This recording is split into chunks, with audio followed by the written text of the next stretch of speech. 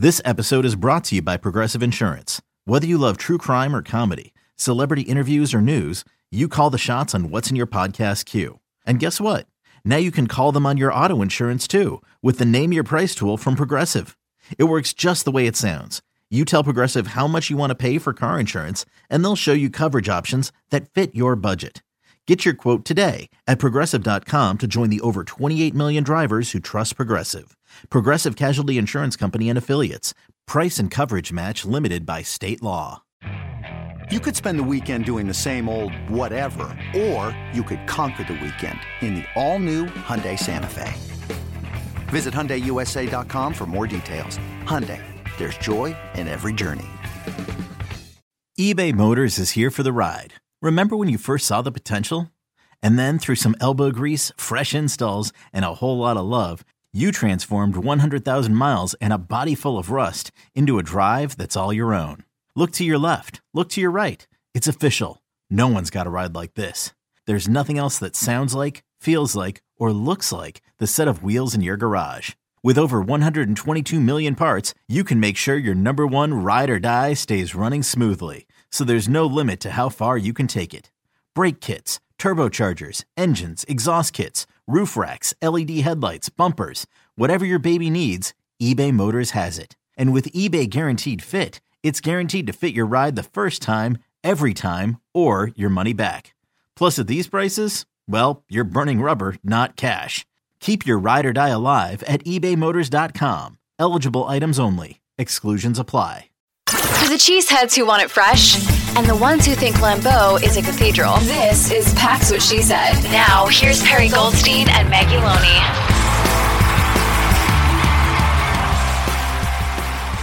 There was something about this that could have led to, and I didn't think they'd win, and I didn't think they'd take the lead and never get it back. No, this was like a whole statement-handed win. There was absolutely no question from start to finish the Packers were going to win this game. Never a moment were the Lions in it, quite frankly. But I thought there was a chance they'd be competitive for sure. At the beginning, I thought shootout, maybe. They came out swinging with that 53-yarder bomb to Christian Watson. I thought, okay, they came to play. Piss is hot this morning. But this team, I don't know, man. The culmination of the last month, something about this team and Matt, when he's down all of his weapons back against the wall, something ignites in him and the play calling juices get flowing. And also, I just think like they've been leading towards this like breakout game where the pieces have really been clicking. And I think the only reason we question whether this would be the game or not is because of injuries. Mm-hmm. And it seems as though there were still enough pieces that were healthy where it didn't really matter about the injuries or the losses to Wicks or AJ or Aaron Jones or, no Jair. It didn't matter. This team showed up to play and they did it on the national stage. Yeah. It's funny that you mentioned shootout because right after the Packers scored, I was like, okay. And then the Lions made it look really easy and came back and scored. And I looked at my dad and I was like, I don't know if this offense has enough juice to be able to hang in a shootout. I was like, I don't know if they're going to be able to go score for score all game. And we'll save the defense. We'll talk about the defense because they also deserve their flowers. But the performance of the offense, I actually just tweeted it this morning. The Packers are putting up their best numbers of the season in their last 4 games. They're at almost 400 total yards in the last 4 games, and they're 3-1 in that stretch. It is starting to click. We are seeing this young offense, that Rasul said you can't call them young anymore, but it's paying dividends. It's finally putting things together, and maybe we'll save it for later. But that 53-yard shot to open the game, I was like, okay, this is what we've wanted to see from this entire offense. And they finally hit one, and it just set the tone, I think, for the whole game. Well, let's start with it because it was the beginning of the game, and it was a topic of discussion because it seems like Matt and Jordan went back and forth about it a little bit before the game, saying maybe we don't start with it. And Jordan said, no, I want to. Christian and I, we talked about it, and this is how we want to set the tone. And I love that too. That shows a little bit of the inside between the relationship between Matt and Jordan as well, that they feel it's open enough that they can have that dialogue, that Jordan feels comfortable enough to say, hey, coach, actually, I'd really like to keep it. No, and that everyone clearly still stands by Christian. And hey, look, deep ball. And say what you want, obviously was a little bit underthrown. Don't care. He got up, got it. Double coverage. Like it was double coverage. Yeah. And look, 53-yard bomb to Christian Watson running full speed. Like you have to mega overthrow that to that dude for it to not be a little bit underthrown. So, and it was caught. I don't care. And it really did set the tone because like I said before, Packers went up, grabbed the lead, and never handed it back. And that's something that they haven't done yet this season. They have grabbed leads before and they've given them back and gotten fourth quarter leads, and then they've lost them and not been able to get them back. And they've lost games that way. And this was a very definitive statement of saying, actually, this is our game and we're winning.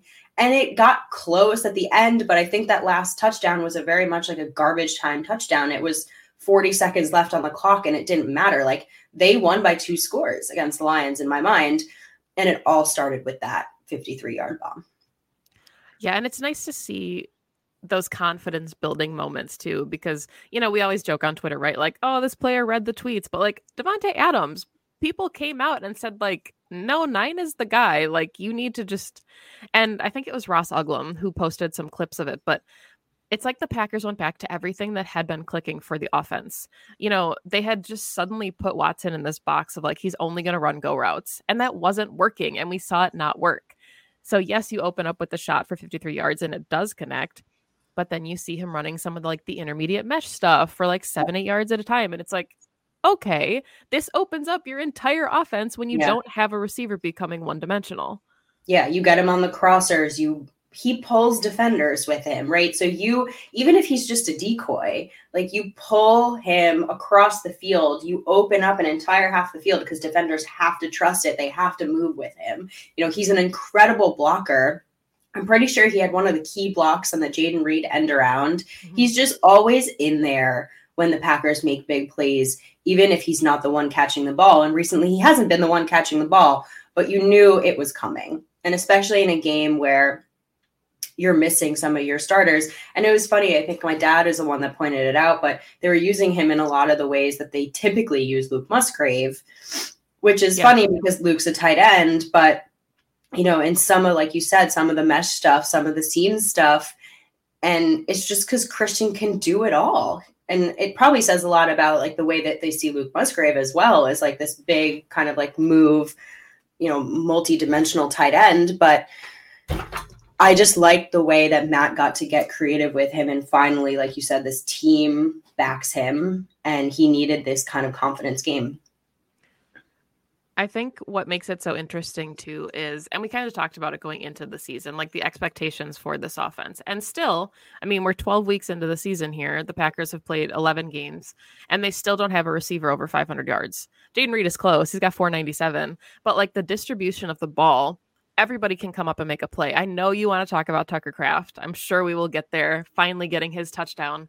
But, Christian Watson, 350 yards, 3 touchdowns. Romeo Doubs, 433 yards on the season, but 7 touchdowns. Jaden Reed, almost 500 yards, 5 touchdowns. So even I know they didn't play, but guys like Dontavian Wicks, Malik Heath had a really nice game kind of filling in that spot duty. So the way that they're able to get all of their guys to step up and make plays, it doesn't necessarily matter. Christian Watson might still be a 1. Maybe Jaden Reed's your 1. We've talked about it on the show before. But this offense doesn't feel like it's predicated on needing a 1. And that's why I think it's working so well. It's fun watching them scheme up because a theme of this season has been, like you said, Jordan spreading the ball around to everyone.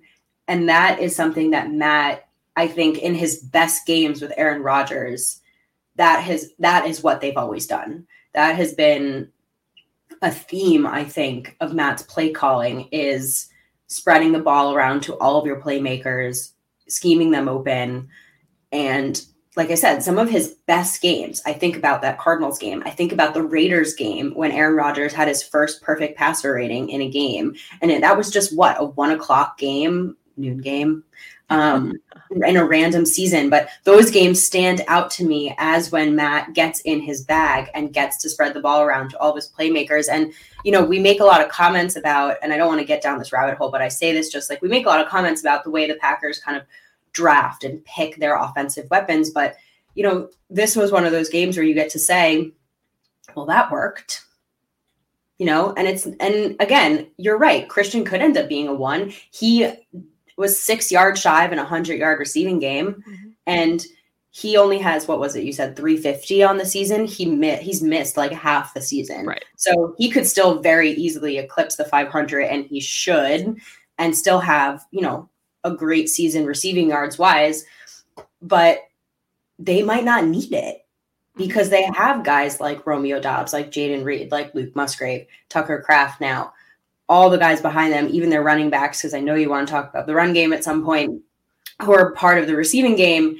And it just doesn't matter as long as you're getting your total yardage and your touchdowns.